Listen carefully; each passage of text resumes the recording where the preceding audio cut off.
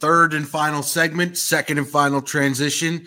Let's end on a happy note, shall we? Because we got some cool audio over the weekend from the world of the NBA. You know that the Golden State Warriors, coming off their latest championship, not having the season, although playing better of late, not having the season that one thought they may have so far out there in the West. But Steph Curry and his adorable family once again proved that they are the royalty of the NBA. He was walking with his young son Cannon after a game, and you got this exchange. We can play at a high level with the best in the league. I just got to keep putting together night after night and get back to who we are. But it's a great win. Protect our home court. Get ready to go on the road. Let go.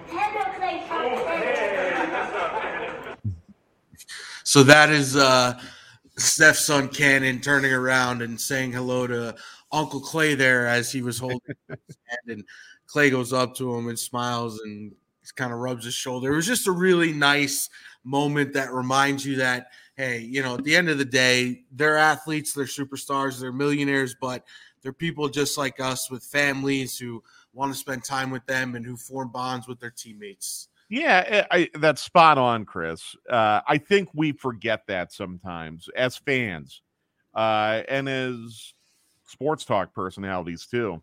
It's one of the difficult things, I think, when we have the discussions about, oh, they got to get rid of this player or they've got to get rid of this coach. That's tough for me sometimes because I know these people on like a human level, not just as players and coaches. And it's very, very difficult to kind of press on with doing our job of holding these guys accountable. Sometimes I think we go too far and it dehumanizes them. I always feel bad when I see someone lose their job. Like when Frank DeBoer, Atlanta United's manager, got fired in 2020, I was really, really bummed by that because Frank was a good friend to Jason and I and very accessible, and we loved chatting with him, and now you're not going to see him anymore, and that sucks. You hate that. You kind of forget that they are human beings with families. Now, on the other hand, there are, of course, Chris, the cynical, crusty reporters who might accuse Steph Curry of having his son in the press conference room as a decoy to make sure he doesn't get asked any tough questions. There is that theory out there as well. There's a prominent collegiate football coach who often will bring his young children into the press conference with him after a loss. And deflection tactic. Yes, the more cynical set of people in our industry might say, hey, he's doing that, so we don't ask him as tough a question, that we're not as confrontational. So it does go both ways. I'm not cynical, by the way. I love to see the interaction. And I think the players love it too. Like even the ones who don't have kids, I think they really, really like it when there are young kids around. It's a change of pace for them, you know, and they can have fun and let their guard down and be Uncle Clay in the case of Klay Thompson there. I think anyone who doubts the sincerity of any of this, we just point them back to the Freddie Freeman press conference from last season, where he couldn't speak. I mean, he was so emotional that it took several attempts to sit down in front of a microphone and address the Atlanta media and the Atlanta fans. And he and his lovely family became just such a big part of, you know, the game day experience for the team and the fans and, you know, social media. And you really feel like you get to know part of these people. And, you know, we're coming up on one of these again with our guy, Dansby Swanson, who was just here in studio at 92.9 The Game just a few weeks ago. Very big decision for him. And he sort of took over the mantle from Freddie Freeman last year to become the leader. And he has a very tough decision to make. Does he want to keep those familial ties and keep the, you know, being the face of the Atlanta Braves as he starts his own family? He just got married over the weekend. So we're seeing countless examples of this just here in the ATL alone. Matt Ryan after 15 years, raised his kids here with his wife, and now he's in Indianapolis, maybe wishing he retired. So, there's all sorts of things that prove that these athletes are, Mike, they're just like us. They are. They really are. And that's why, and you're probably like me, you don't get intimidated. Like when Dansby Swanson was in here a couple weeks ago, we had a really good chat here in this office. Yeah.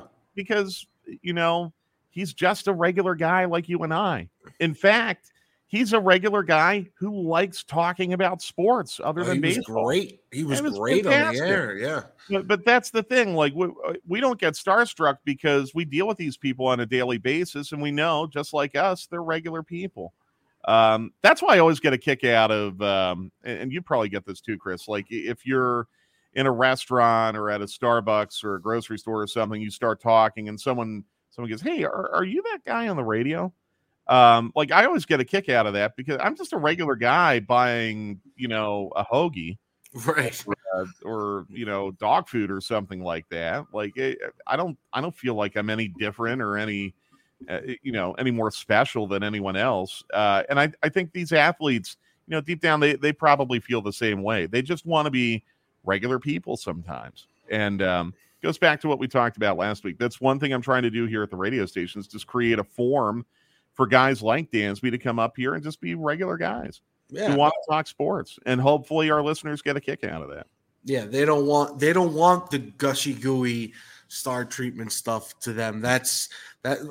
You ask 90% of these. Now there are the select few that give me all the heap the praise on me. My ego can't get enough of it. But a lot of them just want to come in and hang out, and that's so much of their life when they're on the field and when they're doing their athlete thing, that when they're kicking it at a radio station or at an event somewhere, they just want to be like you and me, like you just said. So that's it's something that maybe the average fan doesn't get to experience as much as somebody like me and you do, because we work in sports media. So between call-ins and meetings and events, we are a little bit more exposed to it, but we're not rubbing elbows with the upper crust every single day either. Definitely not. All right. Well, that will do it for this latest edition of the Off Air Podcast. Mike, it was good to have you back. I don't know if we'll have any equally fun stories next time about Christmas parties and doing Hawks games, but we'll do our best to keep the listeners entertained and engaged about what's going on at 92.9 The Game. There's always something going on here at the radio station, and I love talking about it. So great to be with you again, and thanks to Dylan for filling in for me on Wednesday. I appreciate that. Dylan Matthews did a great job. All right, check out Mike on social media at Mike Conti 929. I am at C Thomas Radio, and this has been the latest edition of the Off Air Podcast. All right. Thank you, Mike. You got it. No problem, man. I'll see you in a bit.